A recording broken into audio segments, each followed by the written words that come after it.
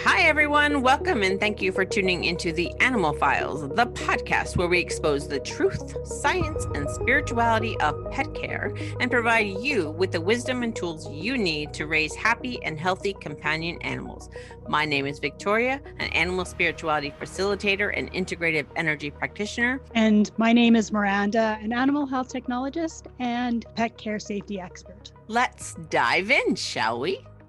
Hello, all of you canine fans, and welcome back to another exciting episode of the Animal Files. In our previous episode, and we warned you, we walked you through the lively world of well-loved and very popular sporting breeds like the Labradors and the Goldens and all that stuff. And we showcased their history, their characteristics, and of course, some of the reasons that they've won the hearts of all of us humans. But today, we are going to switch the gears and we're going to talk about some of the, I guess you can say, unsung heroes or the hidden treasures, but basically the rarer of the sporting dog breeds who stand out just as well as the Labradors and Goldens do here in North America and in the UK. So let's get this conversation going because these breeds are pretty exciting. Yeah, these breeds might not be a household name. You've maybe never heard of them before, but they're very interesting because they've got a very rich history and they've got remarkable skills that deserve our attention. And they really hold a special place in the hearts of those who are involved with breeding these particular dogs and who also have a strong appreciation for some of the distinct abilities and qualities that they have. So let's talk about why these breeds have never become popular or perhaps have lost their popularity. But just because they're not popular or have lost their popularity doesn't mean that these dogs don't have any value. All dogs have value. But on that note, the idea of value can depend on the powers that be, who can be a little bit finicky and decide that maybe some of the specific characteristics that this breed was bred for is no longer appreciated. So, this could be regarding their coat color, their body type, maybe the specialty or job that they were bred for, perhaps their behaviors, perhaps other things. Another reason could be is that perhaps other countries outside of where these dogs have been bred have not yet come to appreciate or just haven't chosen to recognize these breeds. With these organizations and associations and that exist, they set out a certain amount of criteria. And if breeds don't fit this particular set of criteria, then they may not be accepted. Powers that be. Another, I think, really good reason that people need to think about is that some of these breeds can be very, very, very high maintenance. They can also be very vocal, and they may not really be designed at this point to be living the animal companion life. They still get along with the humans who care for them and family, but they are more like 99.9% working dogs. Yeah. And if you can't really be your basic quote unquote family pet, I've seen people who chose a breed and found out the breed just did not fit. It was more of a working dog, but they just barked entirely because that's what they were bred for. And you can't really stop when a dog is there to alert all the time. It's really hard to curb that back to just be your common house dog. So that kind of makes sense. And then maybe some of these breeds are fit for very, very specific and focused types of work. And if that type of work isn't available in other regions, then yeah, obviously they would have a smaller reach, so to speak. That's not to say that some of these dogs couldn't become more popular in the future. Yeah. But, we also have to consider if we try to force them to become more like animal companions, is that for our desire or how much is that going to benefit them? Yeah. There could also possibly be some other reasons, lesser known reasons that they might not be as popular as well that we're not aware of. Sure. So is there more stuff that we need to know? Let's find out. Let's find out. Well, as you listen to us talk about some of these breeds, it might pique your interest and have you thinking, ooh, that sounds like a dog that is really interesting that I would want to consider. But you may not have an easy time acquiring these dogs. I mean, if you're choosing them for the right reason as well. Because since many of these breeds are not truly recognized by organizations in North America or the UK, it can be really difficult and sometimes impossible to acquire particular rare dog breeds. That makes sense. I mean, the North American and the UK markets, they tend to dominate when it comes to breeding and registering and all of that stuff. So that would make a lot of sense. And if you remember us talking in a previous episode, I forget which one it was specifically, but we had mentioned something about getting an animal from another country and shipping them on a boat or a plane or whatever method might be used to get them to where you are, that you really need to consider the stress that's putting on the animal. Absolutely. Is it really worth it for them? It's not fair to them to put them under that much stress just because you want something rare. Mm-hmm. I mean, if there is a legit reason, I don't know any legit reason that would say, oh, I'm going to get a dog from 5,000 miles away from me and ship it on a boat or a plane. No, I can't find any legitimate reason in my brain. But, like if you have a specific task that has to be done by a specific breed and you can't get that specific breed within your country, I don't know. Could that be a reason? I don't know. Find another dog and train them. I mean, there's many dogs that can do similar jobs. So, be kind to the dog, be fair to the dog. Mm-hmm. Of course, if you live in the country where these dogs are already being bred and you do acquire one while you're living there and then choose to move to another country, that's a little bit of a different consideration because we do encourage trying to keep family together as much as possible. Yeah. But there are some significant fundamental basics surrounding unique and rare sporting dog breeds that, you should be aware of. This is going, again, more in the general, and we'll get more into the specific when we actually talk about the specific breeds we're focusing on today. But with just rare dogs in general, but rare sporting breeds, many of them have rich histories that are tied to specific regions or hunting traditions. And their origins can provide insights into their unique qualities and purpose. They often will possess specialized skills that may not be present in more common breeds, which could include a distinct tracking ability or a unique approach to retrieving, and can be valuable for specific hunting or sporting tasks.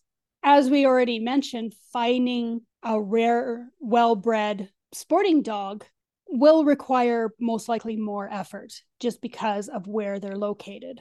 And if this is something you truly want to do and you've got the animal's well-being at heart, it's crucial to connect with reputable breeders who will prioritize these animals' health, their temperament, and the preservation of the breed standards. I would think some of these rare breeds, you would have more reputable breeders. I would think that if they're not very common, the people who really love the breed are going to take care in managing that breed. Maybe I'm thinking too much of humanity, but but I would think the rarer the animal is, I mean, I would think that you would have more irreputable breeders with dogs like Labradors and Goldens because they're so popular, especially now, like the Golden Doodles and stuff like that, right? Because they're so popular that everybody wants to make a quick buck. But if you have a rare breed that isn't very popular, the demand is going to be smaller. And so the people who really love these breeds are really going to take care and concern in how they're breeding, and they're going to understand the breed, and they're going to, really try to better the breed in ways that somebody who's looking to make a quick buck would not. Yeah, that sounds like it makes sense to me, but who knows? We can only hope, right? Yeah, exactly. But if you're out there and you're breeding these rare dogs, thank you very much if you are taking care and concern for the breed and for the dog itself. Mhm. Now, if you're thinking of considering a rare breed, you need to keep in mind that they can exhibit a wide range of traits that may provide challenges you might not be prepared for. So, they'll probably share some characteristics with the more popular breeds, but some of them can also have quirks that make them really stand out. Now, one of the benefits, I guess, of these breeds for the people who really appreciate them is that the enthusiasts of rare breeds often form tight-knit communities which will share information, support, and a passion for preserving these dogs' unique qualities. Good humans loving good dogs. Mm-hmm. So if you were to engage with these communities, they can be valuable for learning about the breed and finding resources. And it might be even possible to reach out to these communities ahead of time to learn more and find out, is this particular breed a good choice for me? Mm-hmm. Now, we've talked about in the past that proper training and socialization are essential for any dog, but they're even more important for the rare breeds because their unique traits can require specialized training approaches. And you need to be able to ensure that they are well socialized so that they can adapt to a variety of environments. Yeah. And we have to remember that these are sporting breeds. They're highly intelligent dogs. And because of that, they will have maybe a stronger will. They may try to be who they are, and you may not like that. But they're going to be like, no, I know my place. I know what I do, and you can't tell me otherwise. So they may end up having that a little bit of an abstinence because they're smart and they think for themselves, because they have to. If they're going to support their human in the job that they were bred for, they have to be that way. Right. And they have to make quick decisions on the spot. So, when you have a highly intelligent animal, any animal, you may think that they're quote unquote dumb because they don't listen to you, but maybe they're just too smart and you're the dumb one.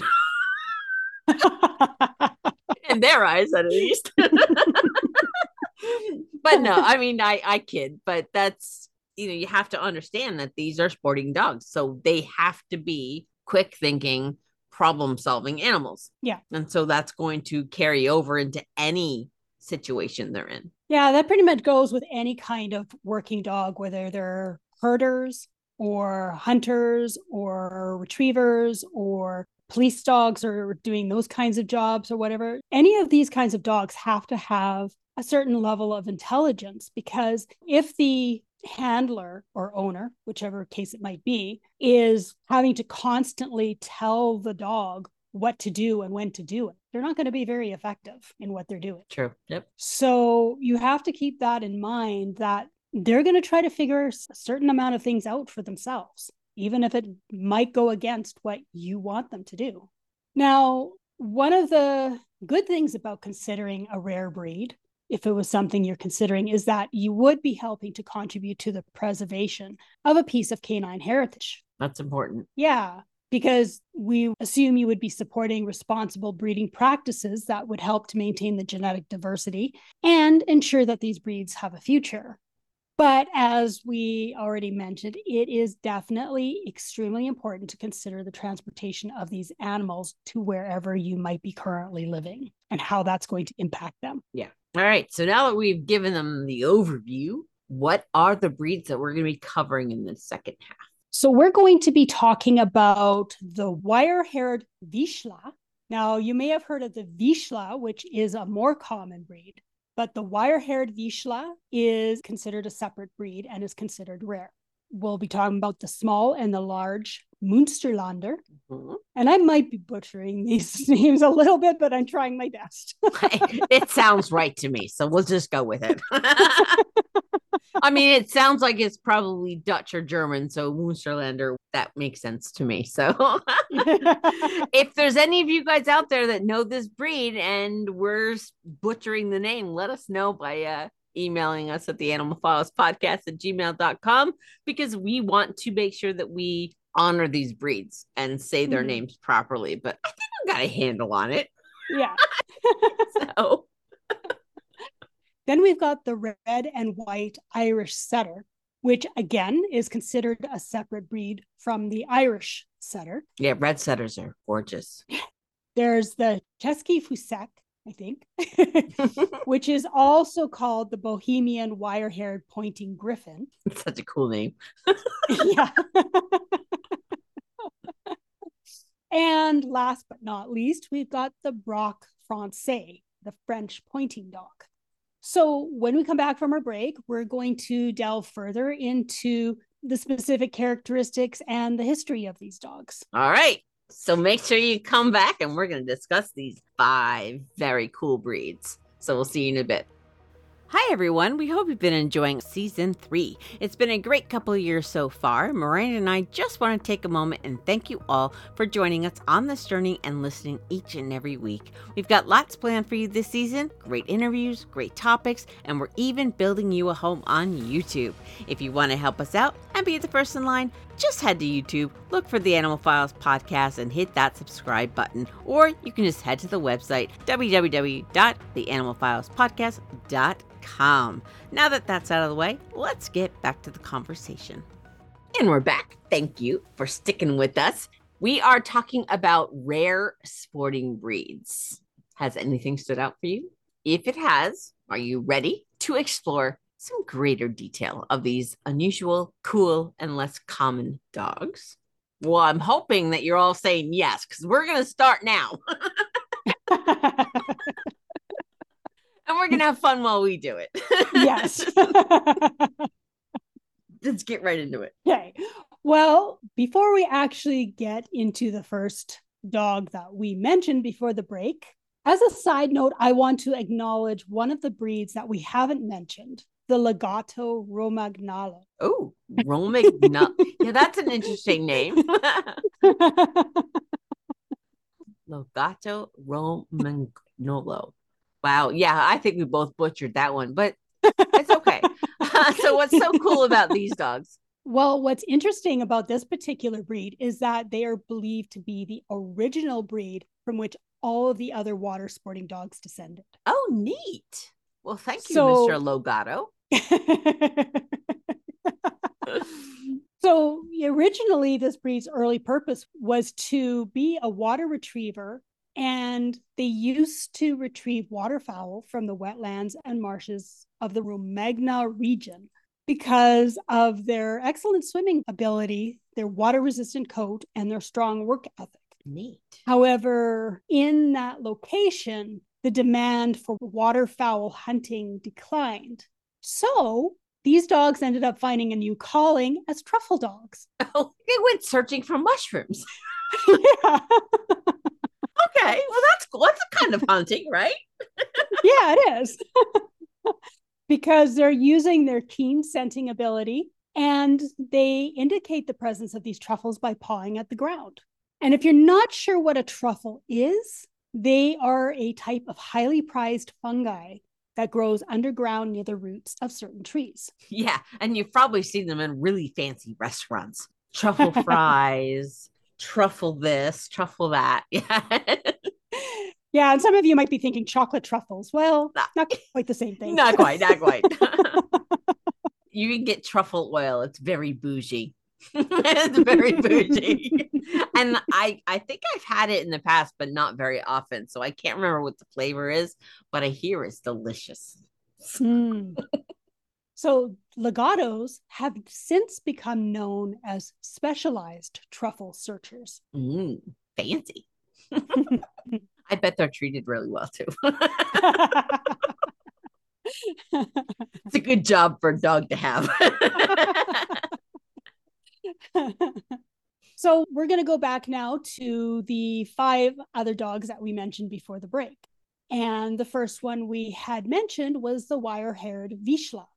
As I had mentioned, this is a lesser known breed that does share similarities with the more popular Vizsla, but they are considered a separate breed from them, not just a variation. They are a bit larger and heavier boned than the more common Vizsla. Yeah, because Vizslas are pretty tall and slender, if I remember correctly. Mm-hmm. So this particular breed was developed in Hungary for pointing and retrieving game, especially in the harsher terrains.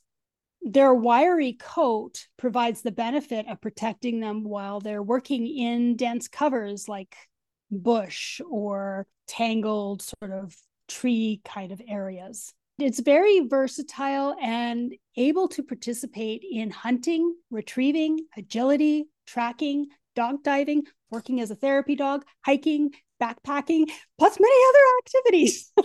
Wow. That's a high achieving dog breed there.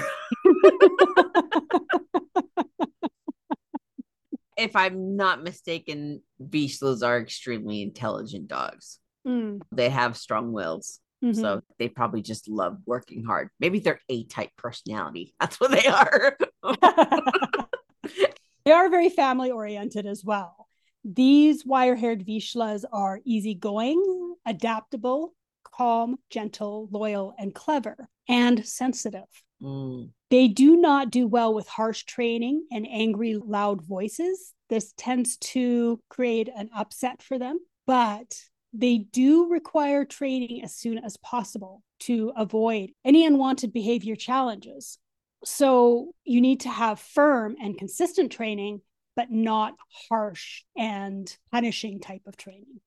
Should do that with any dog. But yeah, our opinion. And hopefully it's most of our listeners' opinion. Now, as I said, this is a family dog, and they tend to be referred to as Velcro dogs as well because they always want to be with you. How sweet. Now, we talked about the small and the large Munsterlander, and we said we're talking about 5 breeds. Well, not quite true because these are actually 2 separate and unrelated breeds. Okay. The dog breeding world is so strange. They were both developed in Germany, but the large Munsterlander is a bit more common than the smaller version and is related to the black and white variation of the German long-haired pointers. The small Munsterlander is a close relative, but it's an older breed, and it came from the Falconers bird dogs. Oh, old occupation too. Now, if you look at them, they both look very much like a Springer Spaniel, but they're not. Both are not. But at least you know they're good looking. Yeah. They are both versatile and skilled in pointing and retrieving game, particularly birds. And they are, like most of these dogs, are known for their intelligence and their trainability. But small Munsterlanders are better at close searching and pointing, whereas the large Munsterlander is more well-rounded in their capabilities of pointing and retrieving. Now, Munsterlanders may not do well in homes where they are unable to frequently exercise their natural hunting instincts. And if you have smaller animals, you may end up having some tragedies. Yeah, and we talked about that last week. I mean, you have to let these dogs be the dogs that they're meant to be. I mean, they're being trained to hunt, and you can't fault them for their prey drive, especially these rare breeds, because they're really focused on keeping the breed pure. And you can't expect these rare breeds to be exactly what you want and say, oh no, we have a hamster, we have a cat, we have a small dog, they'll be fine. You can't think like that. Again, untrained human thinking. They can be curbed and trained, but you cannot take out these instinctual behaviors, especially in rarer breeds that are so pure to the purpose that they were bred for in the first place. Right. You know, when you think about a Labrador retriever, for example, when they were originally bred, they were probably very much the same way, where their hunting instincts were so strong. But now, with the breeding, the fact that they've been family dogs for so long and everything, that aspect has probably been greatly diluted. Yeah. And I like that you said diluted, because it's never gone. You can't breed out instinct, but you can mitigate it, dilute it, and subdue it over a long period of time. Labradors have been bred for family dogs for many years. So they got a head start on some of these breeds because these breeds, they're still doing the jobs they're bred for. Mm-hmm. And they may always be doing the jobs that they've been bred for. Exactly. Who knows? So both of these small and large Münsterlander breeds, they are very affectionate, loyal, intelligent, full of energy. But the small Münsterlanders can also have a more playful nature. They do have a keen sense of smell, and they will bark when they find their quote unquote quarry. And they do require plenty of mental stimulation and physical activity to help prevent any destructive behavior that might develop if those needs aren't met. But it is actually quite difficult to tire out these breeds. Yeah. Animals that are handfuls don't typically become wide appeal because you have to have a certain temperament as a human to deal with them or be providing them the job that they were bred for. Right. Next, we're going to talk about the Irish red and white setter. You know, people might look at this dog and say, well, it's just the same as an Irish setter. It's just got a different coat coloring. Why is it a rare breed? Well, they are considered to be a separate breed by the dog world. It's also a bit smaller and an older breed than the Irish setter. Their temperament and their hunting skills are pretty close to the same, although, as we had just talked about, the Irish red and white setter's instincts are going to probably be much more pure because they are still doing the job they were bred for, whereas your companion animal, Irish setters, maybe not so much. Yeah. So Irish red and white setters were bred in Ireland for hunting game, and they have a keen sense of smell and a strong hunting instinct. Kind of obvious. According to the American Kennel Club, they have the stamina and the intensity to hunt all day long and then some. Oh, wow. That's an energetic dog. Plus, they typically will not turn off their hunting instincts once they come indoors. Yeah, that can be rough if you have other animals. So again, like some of these other dogs, encouragement rather than force is going to be much more effective when it comes to training. Setters, in general, typically mature mentally and emotionally at a much slower rate than other breeds. So they could be 3-4 years old before they actually even mature. Kind of like Labrador. I mean, maybe that's just my perception of Labradors, but yeah, Labradors are like perpetual puppies. Yeah. I think it's just probably because they're so energetic and just love life so much, but they just seem like puppies all the time. They can be 8 years old and still try to act like a puppy. The Irish red and white setter generally does get along well with children. That's good. But they might be too exuberant for really young children. And as a result, could potentially cause injury if they knock them over or knock them into something or something like that. They can live with other dogs, but placing them in a home with cats is not really a great idea. They may not, yeah. They may not kill them, but it's not likely going to be a positive relationship. Yeah, because he's always going to be hunting the cat. The cat's going to be hiding in places where the dog can't get to. So one more important thing to note about these setters, and I think probably setters in general, but these setters are very susceptible to bloat. So it is really important to learn how to feed them appropriately and safely. Yes. And if you are unaware of what bloat is, it is a life-threatening condition that happens. I believe if a dog gulps too much air, the stomach flips. Yeah. There's bloat surgery now where they're like actually sew the stomach in position to some of these predisposed animals. But if you don't catch it soon enough, your dog will die within 24 hours. It's a scary condition. It's not a sickness. It's not an illness. It's not a disease. It's a condition that happens because of something. So yeah, It's a scary thing. So the fourth dog that we are bringing to you is the Chesky Fusek, also known as the Bohemian wire-haired pointing griffin. I love that name. Every time you say it, that's such a cool name. Now, maybe you guessed from the first part of the name, this breed was developed in Czechoslovakia, which was actually previously known as the Kingdom of Bohemia.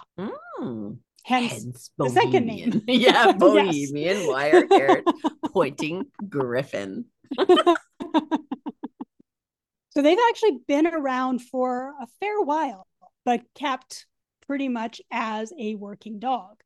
They were developed in the 13th century, and they are known for their versatility as a hunting dog. They excel in pointing and retrieving, and their coarse wire-haired coat helps to provide them protection in the rough terrain. Now, appearance-wise, one of the things that makes this dog stand out is the appearance of having both a beard and a mustache. See, this breed is getting better and better. Of course, grooming also has an impact on maintaining that or not. Yeah. So these dogs are highly active, loyal, easygoing, affectionate, and they require a lot of attention and engagement. They're not going to be suitable for people who are going to be away from home for more than 2 hours because they can become very vocal and very destructive if they are left alone for too long. Yeah, I wonder if it's a combination of just not having that expression of energy that these dogs desperately need, like doing their job, and maybe even being anxious because they don't have something to do, but that causes that anxiety, which may cause the destructive behaviors and the barking. Because, I mean, how many times we talk about anxiety and stress and barking and destructive behaviors? So that might be a little bit of both. Like, I can't express this energy. I got all this pent up. I don't know what to do with it. But now I'm by myself and I have nothing to do. So I'm going to find something to do because I have to satisfy that need. Yeah. Yeah. I think there's a lot more possible. dogs that are like that than I think we think. You know, I mean, working dogs, they are highly active and they always have a job. So it's very obvious that when they don't have a job, they're going to struggle. But I think there are other animals, you know, taking individuality into the conversation, that some of these animals may have some of these similar characteristics that, because it's not a quote unquote breed standard or breed quality, it gets overlooked. Animals like to have things to do. They do, especially dogs, but cats as well. They don't do well if they are bored. Yeah. Even though they can sleep like 18 hours a day or whatever. But I know. Well, hey, when my cats were bored, that's when they slept more. So who knows? Maybe if you have a cat that sleeps all the time, it's because they're bored. I mean, look at us humans. What do we do when we're bored? We sleep or we veg out in front of a TV. What's the best way for an animal to veg out? Take a nap. You know? I think we're going on tangents. A little bit. That's okay. That's okay. It's what we do here. We're going to move on to the Braque Français. This dog is also referred to as the French pointing dog. This breed is a group of pointing dog breeds that originated from France, and they come in 2 varieties. And again, I might be butchering this, but the Gascogny type. Yeah, I don't know how you say that in French. I'm sure that's a French pronunciation, but Coney, maybe. Gascony type and the Pyrenean type. The Pyrenean type is the smaller of the 2. These dogs are skilled hunters and retrievers. They often are used for hunting game birds, and they were bred to hunt the very rugged and arid Pyrenees mountain range on the border of France and Spain. So they have a connection to the Great Pyrenees. Working dog. Probably not as big though. Right. And like a lot of these other dogs, they have an extremely strong prey drive along with a high level of stamina and endurance. This breed is also very intelligent, friendly, affectionate, generally gets along with other dogs, but not other types of pets. And they can be good with older children when they are exposed to them as puppies. Not good for little kids. Not really, no. And as well, like a lot of these other dogs, they are prone to anxiety if they are left alone for too long. So you've probably noticed a theme with a lot of these dogs. Just a little bit. Just a little bit. Which, if you were considering any of these dogs, perhaps you might be reconsidering at this point. So do you guys remember the key points that we mentioned at the end of our last week's episode that we listed to help you to determine if a sporting dog is the right choice for you and your family. Hopefully. If not, go back and listen to it because there's a lot of great information in there and good questions. Yes. Just as an overview, it's important to always consider the dog's exercise needs and your energy level, your time commitment, your budget, whether you have any children or other pets, and the amount of space you can provide for your dog. And if you listened really closely and saw the theme, you probably have realized that many of these dogs do not combine well with young children or other pets. Many will have an extreme amount of energy and drive, and most are not going to do well if they are left alone for too long, as they can easily become bored. Highly intelligent dogs get bored easy. Mm-hmm. Working dogs need a job. Doesn't matter whether they're a retriever, whether they're a setter, whether they're an active hunter, whether they just sit there and mind your sheep in the working dog category. They need to be mentally stimulated because they thrive when they can make snap decisions. They thrive when they can problem solve. They thrive when they have something. These are A-type personality dogs. These are not dogs that want to be a couch potato. These are active dogs. Take a border collie and times it by 3 or 10, depending on the breed, how closely they are to their primary breed focus. Very important to keep all of those things in mind. Now, some of these dogs sound very cool. And if you have the opportunity to give them the life that they need and deserve, and you live where these guys are being bred, go for it. But just know what you're getting into. And hopefully this episode and last week's episode can give you more of an idea of what you're working with some of these breeds. And as always, if you have any questions, just email us at the animalfilespodcast@gmail.com. We're happy to answer all your questions. We're happy to be taught things. So if you know about these breeds, let us know. And hopefully, we can expand our knowledge as well.